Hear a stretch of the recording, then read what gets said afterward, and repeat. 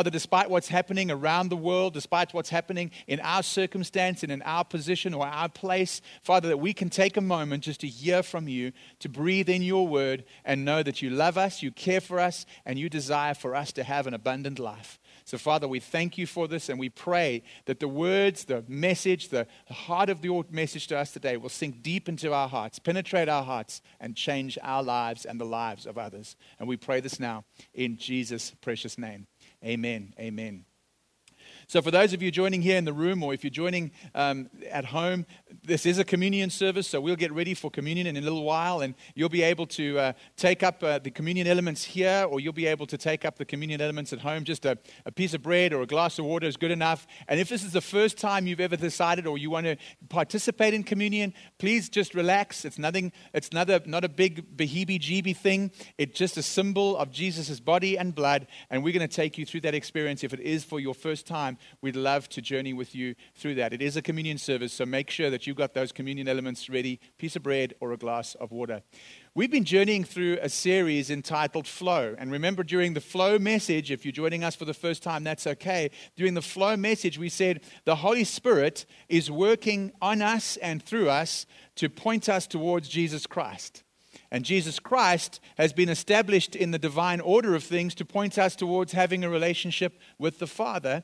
And the relationship with the Father, according to John 17 and verse 3, is if we know Jesus and we know the Father, we will have abundant life. We will have everlasting life. In fact, that scripture says, for this means everlasting life. They're getting to know the only true God and the one whom you sent forth, Jesus Christ. And so when we have a look at that scripture, we understand that if we get to know Jesus, we can get to know the Father, and we can have abundant life through Him. And that abundant life is really hinged on what Jesus is all about. And so today, as we have a look at Scripture, you might be joining us for the very first time and thinking to yourself, I'm not too sure about this Jesus character. I'm not too sure about this whole Christian thing. Well, this series, this message is just for you today. It's about understanding, hey, was Jesus really the one that would unlock this abundant life for me? Despite my circumstance, despite all that's going on in my life, what does it mean for me to accept Jesus? And as Christians and people who believe, we use these kinds of terms all the time. We accept Jesus. My favorite one is covered by the blood of Jesus. And we think that everybody understands what that means, right? We think that makes sense to everybody. Well, let me tell you a secret. It doesn't. And a lot of people don't know what that means. And this series is really going to unpack what it means for Jesus to get to know you and for you to get to know Jesus, and what kind of impact you're going to see in your life because of that. The series is called Enough. And one of the things that we don't feel often in our lives is enough. We always feel like we need to be more, we need to get more, we need to attain more to fill a hole or a void in our lives. We wake up in the morning and we think that if we can just do this, or if we can just get that done, then I will be enough. I will have enough, and I will feel like I have made it.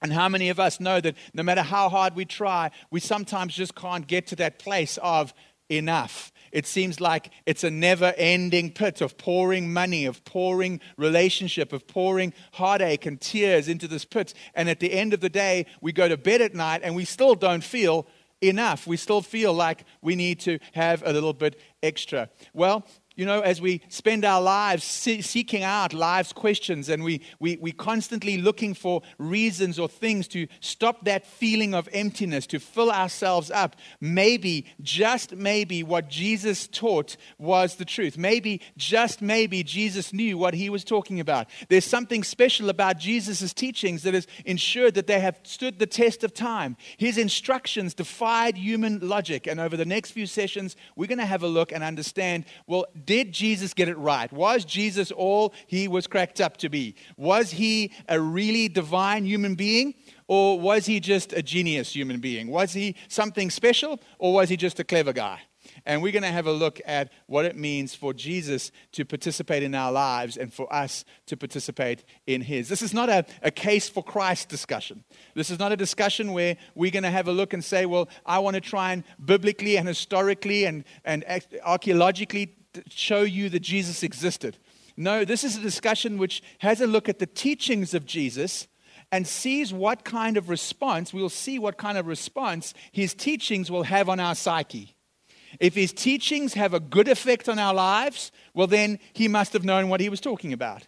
If his teachings do not have a good effect on our lives and on our psyche, well, then there's something skew with who he was. Because if Jesus was this divine being, if he was this God to earth man, well, then surely what he taught would have always brought about good. Surely what he taught would have always given us life and in abundance, according to Scripture. So if it is true that Jesus is who he says he is, let's have a look at his teachings and see what kind of effect his teachings have on our psyche. I'm not going to be asking you at the end of the series to raise your hand and come into church and every time music plays, get all quivery at the knees and raise your hands in praise and worship. I'm not going to ask you to try and change your vocabulary and say hallelujah 19 times every 22 sentences. No, what I'm going to do is I'm just going to ask you to give his teachings a shot. Give his teachings a try. Live out his teaching on something for just 1 week and see how it changes your life. If it changes your life for the good, well, then the teacher was probably good. If it doesn't change your life for the good, well, then you can throw Jesus away and you never have to visit this question or this discussion again. You see, we have this desire to have enough, to feel enough. And all I'm asking you today is to take a look at the teachings that you've always been taught to fill up that hole and the teachings of Jesus and compare the results. Because I think for many of us, we've always tried to solve problems ourselves. We've always tried and make ourselves feel enough on our own terms, on our own understanding, on our own ways of doing things. And when we look at it, when we think about it, we might be caught in a wheel where really we're not really making any improvement or we're not growing in any way. We always do the same old thing. Somebody said to me the other day, we even get comfortable with a rubbish life. We even get comfortable with being in that wheel because it's what we know. It's not really improving us. It's not giving us life and life in abundance, but it's what we know. So we get stuck in that wheel. And Jesus is saying, well, my teachings will break you out of that wheel and give you something greater, something more. So we're going to put that to the test and see what he said, if it's true or not. In Hebrews chapter 4 and verse 12, it really is the theme scripture of this series.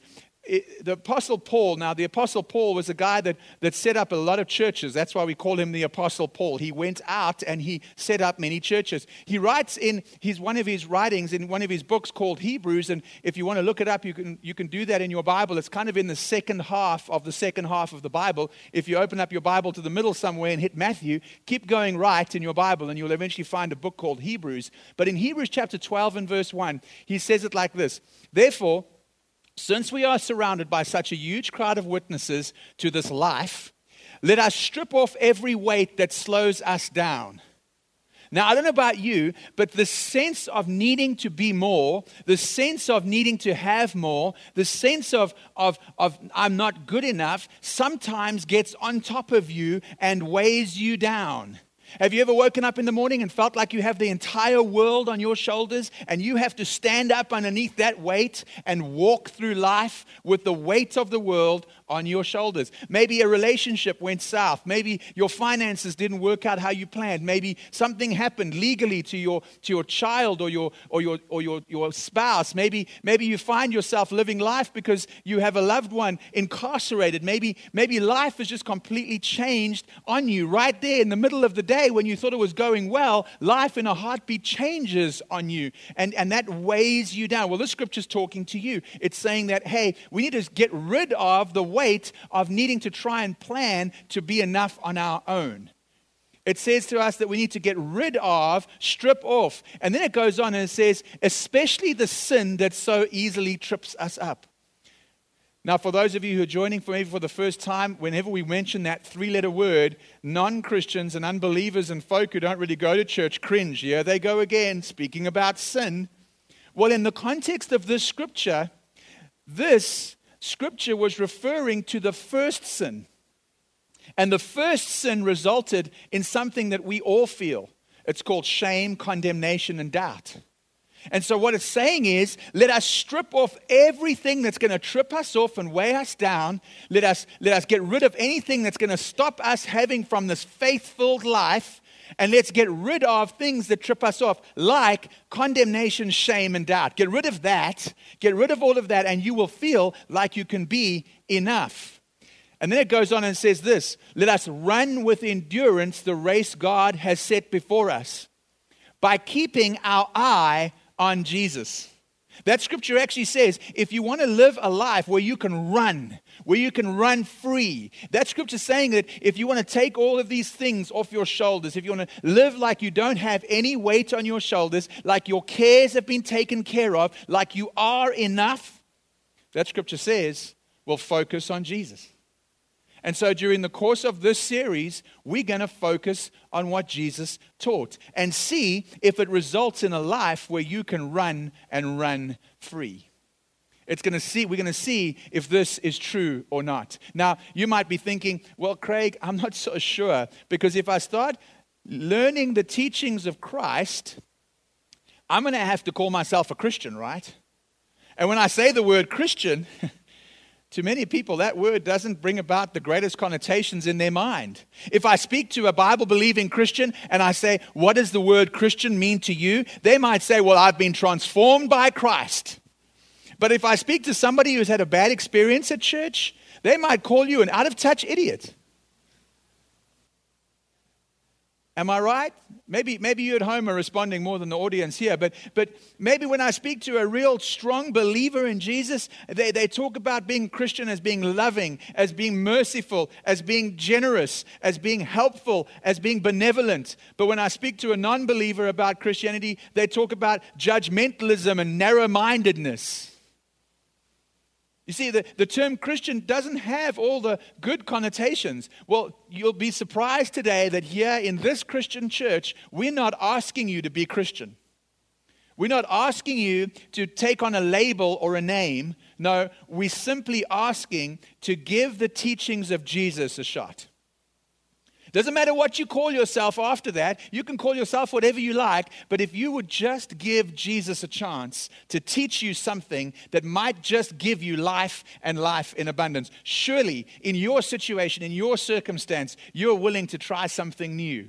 Well, the new thing that you can try is not calling yourself Christian or changing the way you speak. No, it's not even becoming known for your love and your compassion. No, it's not even becoming judgmental or hating one another. No, it's simply giving Jesus' teachings an opportunity to change your life. Now, I don't know about you, but it's really easy to judge Christianity.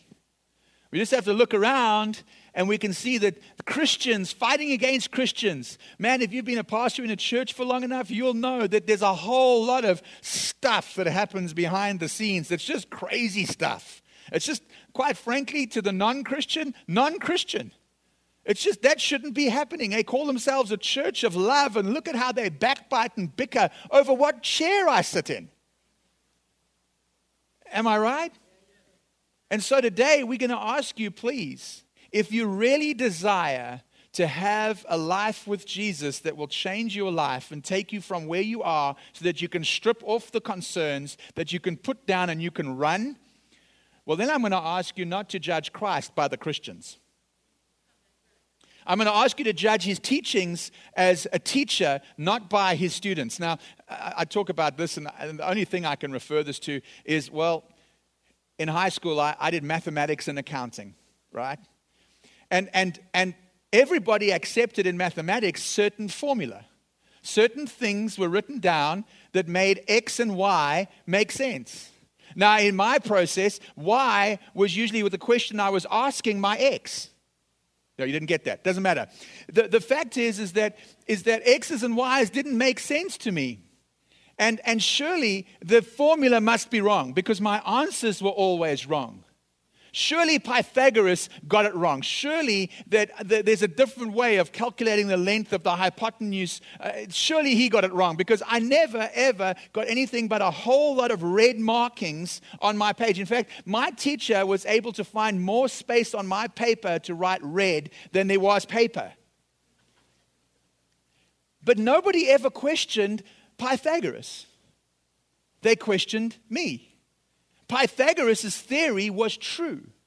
When it came to my accounting, assets equals owner's equity plus liabilities. It's the accounting equation, the double entry system. That all works out. In fact, if you do the formula right, your balance sheet will balance. Mine never did. But apparently, if you did the formula right, well then your balance sheet will balance. No one questioned the accounting equation or Pythagoras' theory. No, we were questioned. The student was questioned. The student was found wanting, not the teacher. And so as we have a look at this process of looking at Jesus, I would ask you to do the same. No one is judging you. No one is going to come along and wag a finger at you. So we'd ask, if possible, as if we're journeying together through this teaching of Jesus, that you don't wag a finger at the students. We are imperfect students just trying to get the formula right, just like you. And we are just working through the formula, trying to get the best possible marks on the paper. Just like you, just like me. So I ask you, as we have a look at the teachings of Jesus over the next few weeks, don't judge the teachings of Jesus by the students. We're just trying to get it right too. Now, if I have a look back at that word Christian, the origin of the Christian was actually given by the Romans, and they were just getting frustrated with people who were walking around sprouting off the teachings of Jesus. They called them little Christs, little Jesuses. They could just they just will not stop talking about this Jesus guy. They just could not stop talking about him. And so they started talking about the people who taught the words of Jesus as Christians. But you know what? Jesus never asked anybody to be a Christian. He actually called somebody like Matthew, and Matthew was one of his close disciples. He was one of the very few that came to Jesus right at the beginning when Jesus just got going here on the earth. In fact, Matthew was so early on in Jesus' life that the very first book of the Bible that was written about Jesus was written by Matthew. And Matthew wasn't a good guy. He wasn't perfect. He certainly wasn't getting top marks on his mathematics formula or his accounting designs when it came to his life. He was downtrodden. He was pushed aside. He wasn't very well liked. And Jesus didn't walk up to him and said, I'm going to teach you so much that you'll be able to quote me. Little Christian. No. He said to Matthew that day when he said, hey, come and be with me. Come be part of what I'm doing. He said, come and be my disciple. And a disciple was somebody that would walk with Jesus, that would learn to live life like that teacher, that rabbi is what they called him in Scripture, and they still call them today in the Jewish fraternal. But that Jesus was asking them to say, don't just believe, don't just sprout forth words, don't just say things, because that's just being a little mini Jesus. No, he wanted you to change your life so that you could walk like him, love like him, and implement the teachings he was teaching in your life real time. You see, being a Christian is very easy. I can just say the right scripture, I can quote a few lines, I can sing a praise and worship song, and that can call me a Christian. But Jesus doesn't want you just to be Christian by name. He wants you to be a disciple by deed. He wants you to be walking out, living out the teachings. Why? Because he knows that if you live out the teachings and you live out your beliefs according to what he has taught, you will have a relationship with God the Father. And when you have a relationship with God the Father, you will have eternal and abundant life. That's the reason why he wants you to be a disciple. It would be like somebody on a sinking ship running towards the life rafts. And they say, well, if you follow me, you will have life. I know where the life rafts are. And that's what Jesus was doing. He was saying, hey, don't just scream that you need a life raft. Don't just scream at the top of your lungs that the boat's sinking. That's just being a Christian. You're going to go to hell if you don't do this. You're going to do that.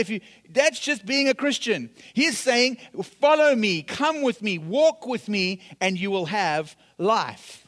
And so when we have a look at it, I really suck at my beliefs sometimes.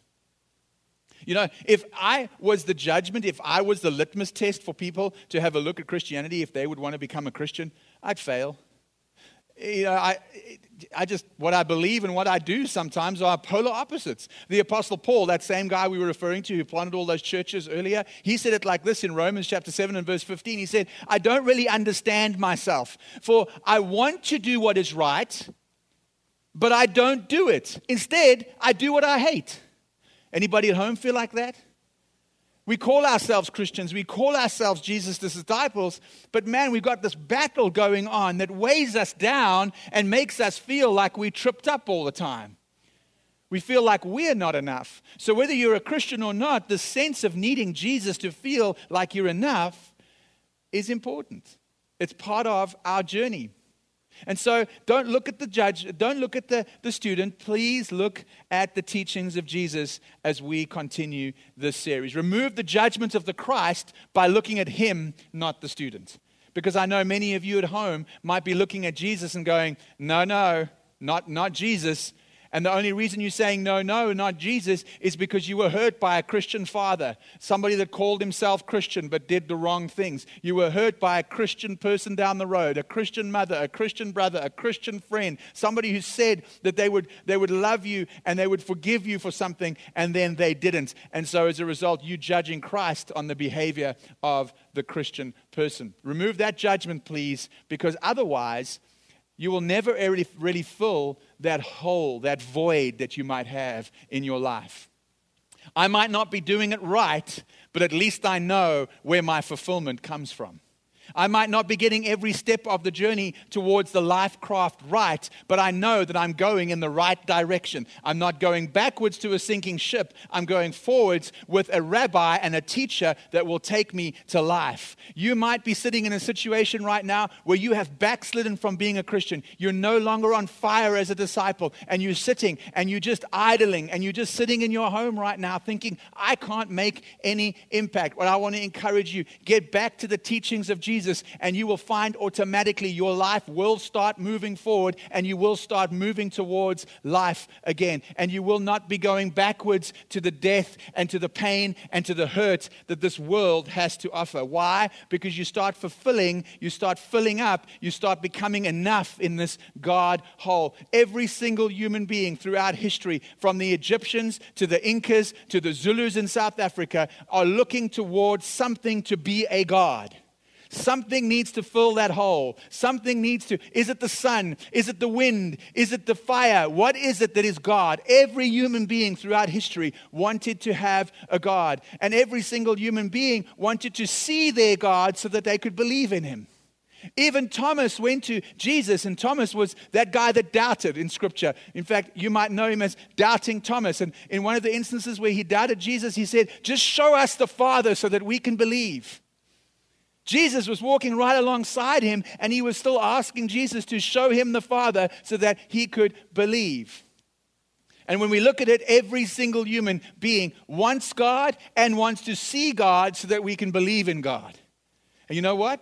God knows that. God knows that you need a God, and quite frankly, that you need to see him to believe in him.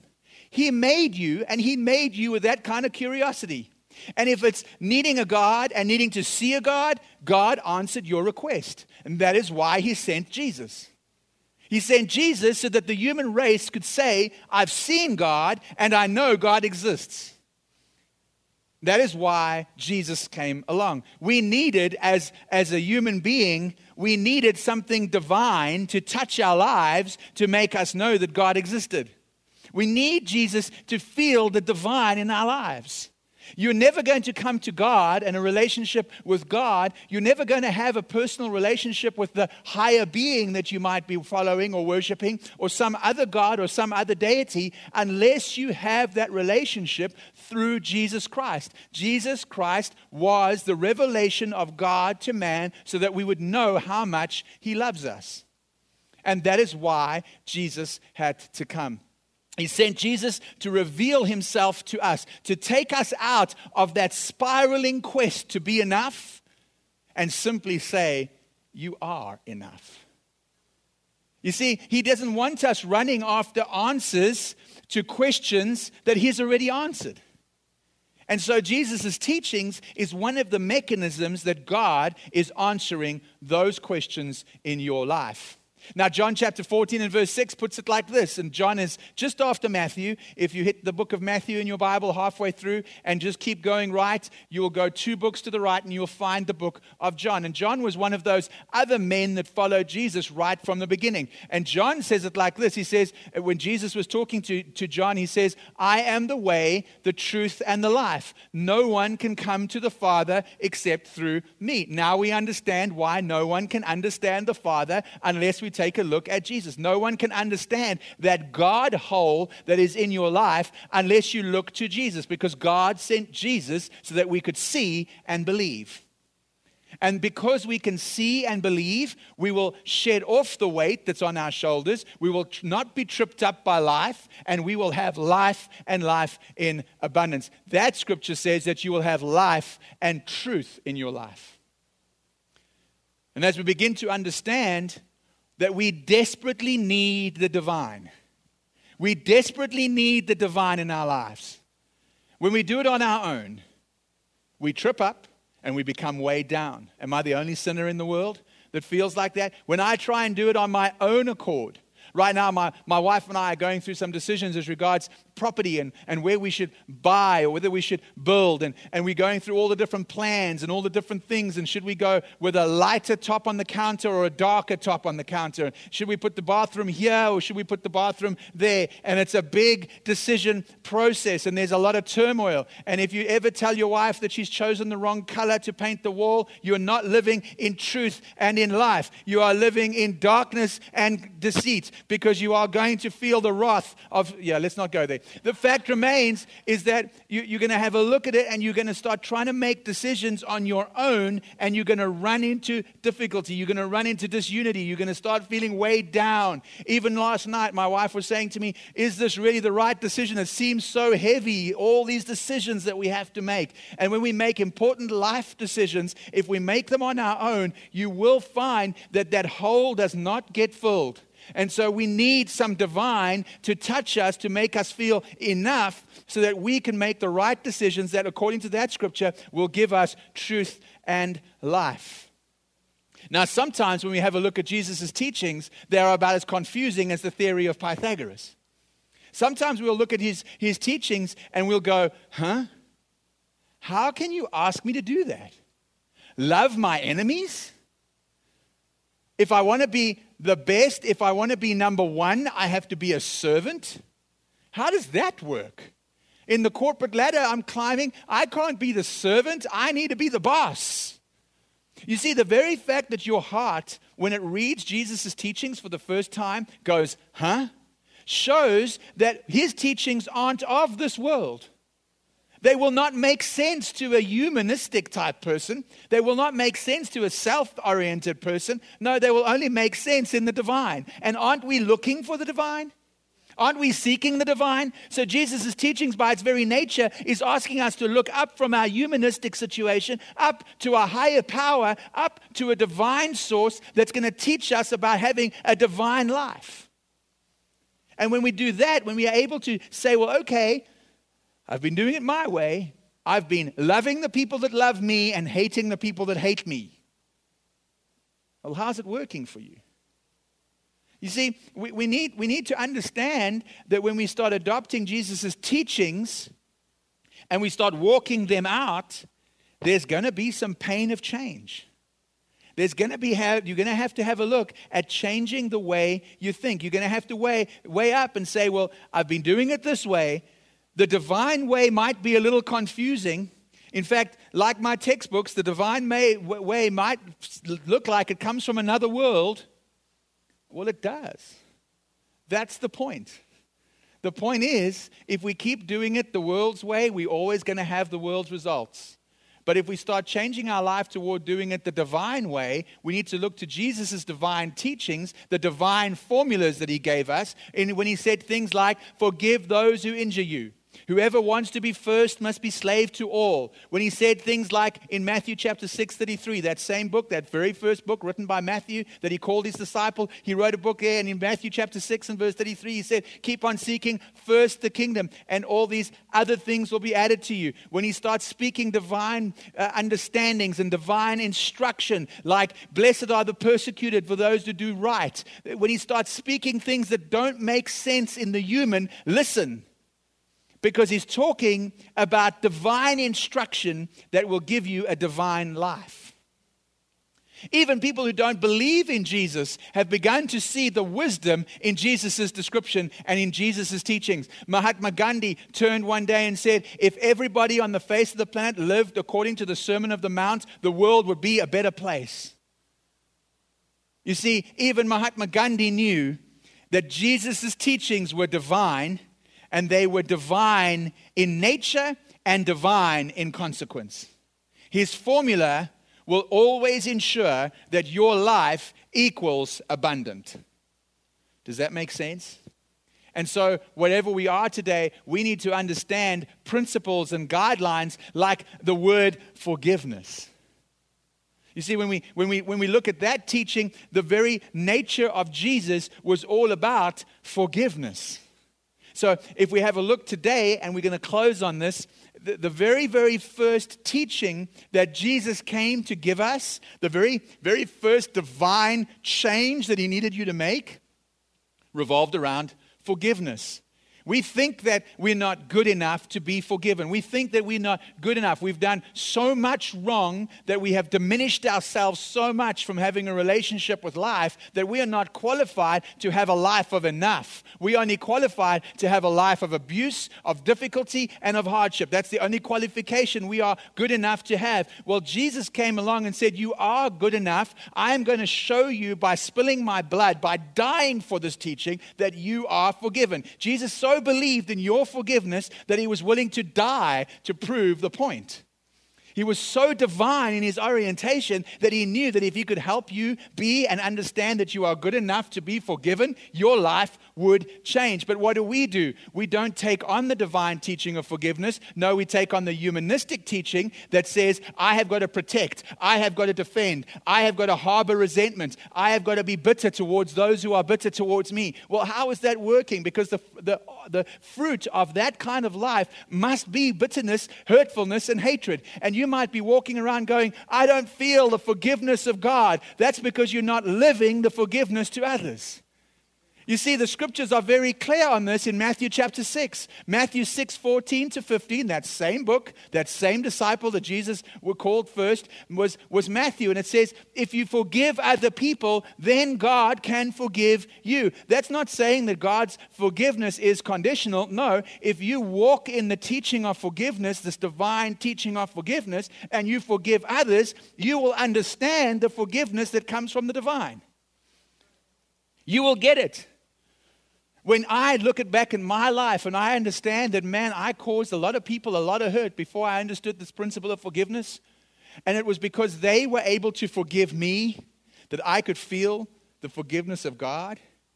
You see, if it wasn't for them walking the divine teachings of the Christ out practically, I never would have met the divine teachings of the Christ. You see, the scripture is compelling you to say, you know what? Go out, live a life of forgiveness. Forgive others as you have been forgiven. You will be enough. You can't live a bitter life and expect to encounter a forgiving God. You can't live an unforgiving life and expect to meet a merciful Father. So if you're complaining right now that God is belligerent, that he's angry, that he's judgmental, that he's always bringing down the hammer, well, maybe you should look at what teachings you've been following, because you are only going to experience God through the life that you're leading.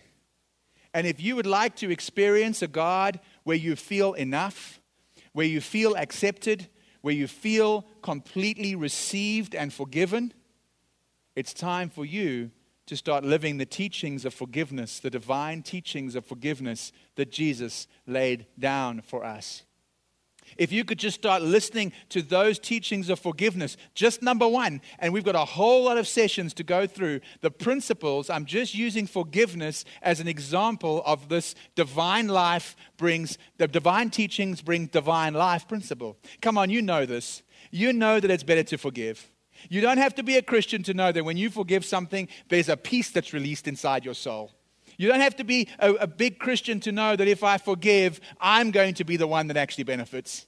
I think you know that already. You don't have to be a big Bible basher to know that forgiveness is a good thing. It goes against everything we know as a human, but when we do it, good happens. Well, it's surprising because Jesus taught that many thousands of years ago, before you and I worked it out. That's because he was a divine teacher, knowing that this could lead to divine benefit. And so as we have a look at teachings like that, we know that Jesus didn't just sprout them forth like a goody two-shoes Christian. Jesus walked out his teachings. He never ever taught and didn't walk. He always proved by his actions that these divine teachings were applicable to modern life. He always showed back then that you can forgive your enemies. When he was strung up on the cross in the story in Luke chapter 23, when he was strung up on the cross and dying, and to his left was a criminal, and to his right was a criminal, and to all intents and purposes, he was the criminal. And he was strung up on that cross. He looked up and he said, "Forgive them, Father, they do not know what they do." He walked it out to death to prove that forgiveness wins. He wanted to show you, please, listen to my teachings. Don't judge the criminal on the right or the criminal on the left. Don't judge the student. Just listen to my teachings, because if you listen to the divine teachings of Jesus, you begin to understand the divine application of a Father that forgives you and that loves you, and you will begin to express this wonder of a divine and marvelous life. Divine formulas work. Just as true as the theory of Pythagoras works, the theory of forgiveness works. It comes from a divine teacher. And today, as an example, I would implore you, begin walking and learning the divine principle given to us by Jesus that's called forgiveness. But how do I forgive like Jesus forgives? If I'm supposed to walk this out, I want to be a disciple. I don't want to just be someone that says, "Oh, I forgive you," and then I walk around the corner and I speak badly of you. I want to be somebody that genuinely forgives like Jesus can forgive. Ask yourself the question, am I able to imagine myself up on the cross forgiving people who put me there? You see, Jesus said to us that if you want to walk out forgiveness, if you want to walk out this divine teaching of forgiveness, this divine formula of forgiveness, well then you need to do two things. The first is pray for those who hurt you.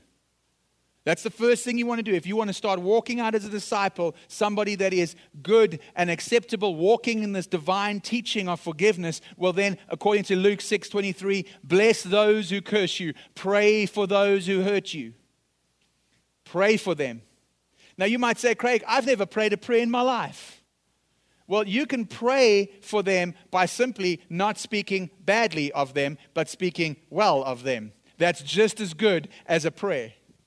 Bless them, don't curse them. Matthew 5:43-44 says, "Have you not heard that it is said, 'Love your neighbor and hate your enemy'?" That's what the world will tell you to do. And then it goes on to say, "But I tell you, love your enemies and pray for those who hurt you or injure you or persecute you." So number one, start speaking well of them. If you're a Christian, pray for them. If you're not a Christian, just start speaking well of them, not cursing them. And secondly, he says if you want to walk out this divine process of forgiveness, well then forgive genuinely as you have been forgiven. Number two, forgive as you have been forgiven. Now, here's the deal. You will not be able to forgive unless you realize that you have been forgiven. If you're walking in a state of pride, thinking that you've got your life together and everything is honky-dory and everything's okay and you are your God, if you're walking through life and you think that you've set up all these good things in your life, that you are everything, pride comes before a crash. And you will start to feel the wrath of this world, not the wrath of God, the wrath of this world in your life. Eventually it will catch up with you. You see, because you don't have a God-filled hole, you still feel like you're not enough, so you're striving to do it on your own. No, you need to sit back and understand that you have been forgiven. What does it mean to be forgiven by God? If I can't forgive others unless I've been forgiven by God, what does it mean to be forgiven by God? This is a Christian term that many people think, oh, forgiveness, it's a divine thing and it's given to some and not to others, and God judges you. And well, you know what? Forgiveness simply means to give before. Scripture says that while you were still questioning whether God exists, He made you right with Him. While you were yet a sinner, He loved you. He gave His love before forgiveness, before you gave it to Him. So it's okay. Even if you don't believe in Jesus, He has given you forgiveness before you even believe in Him.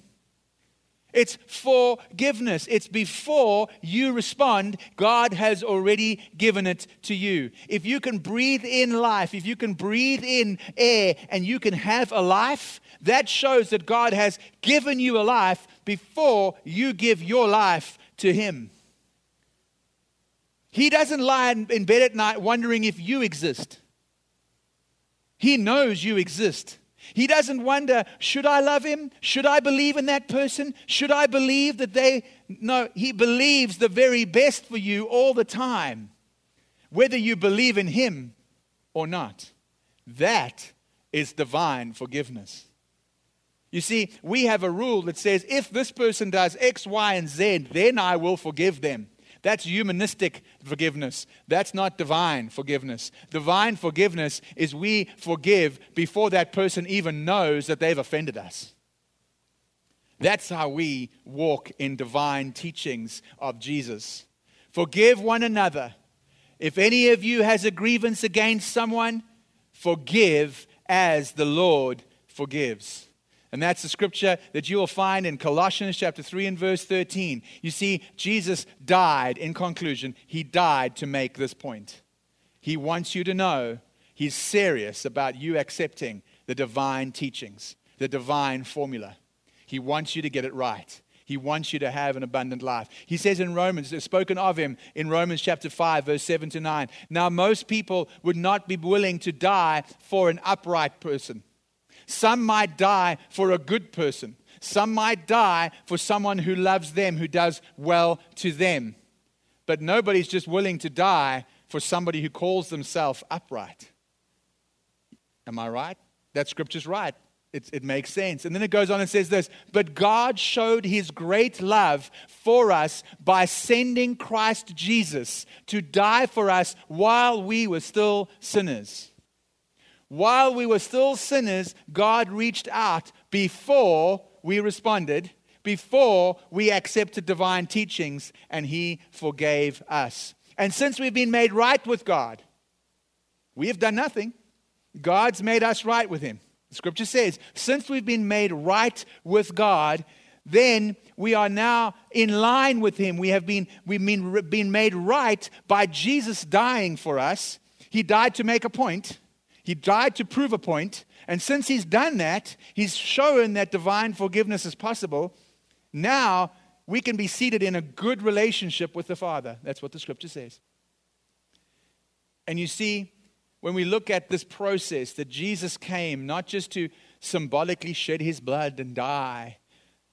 No, He came to prove beyond all reasonable doubt that divine formulas will give you life and life in abundance. But Jesus died, you might say. Yes, but He was resurrected on the third day and raised to the right hand of God in supreme glory, supreme honor, because He knew that the death would not end His divine life, because He would not give up the divine principles, and as a result, was given a divine, incredible, eternal seat at the right hand of God the Father Himself. He will make you enough. He will make you enough. He will turn your life around if you give Him a chance. He will. You are not hurting and angry because of Jesus or because of God. No, you are hurting and are angry because of a world that desperately needs the divine formulas to be applied. You are hurting because other people didn't understand the divine formulas. You can change the trajectory of your life and of your generations that will come from your life if you start understanding that you don't have to accept Jesus, just start walking his teachings and watch your life change. Eventually, you will be able to look heavenward and go, I get you, Jesus. I understand you, Jesus, because I know that you want a divine life for me. Let's pray together before we go and do communion. Father, we thank you that you are an incredible God, that you are a God that while we were still questioning you, while we were still finding theories like evolution to understand you, you loved us. You forgave us. You gave before we responded. You want to have abundant life with us eternally. Thank you for sending Jesus to teach us about you. Thank you for sending Jesus to give us divine formula that we can apply to have a divine life. Father, we thank you, and we know that you are an incredible God for loving us while we were still sinners. Thank you for making us enough. And we pray this now in Jesus' name.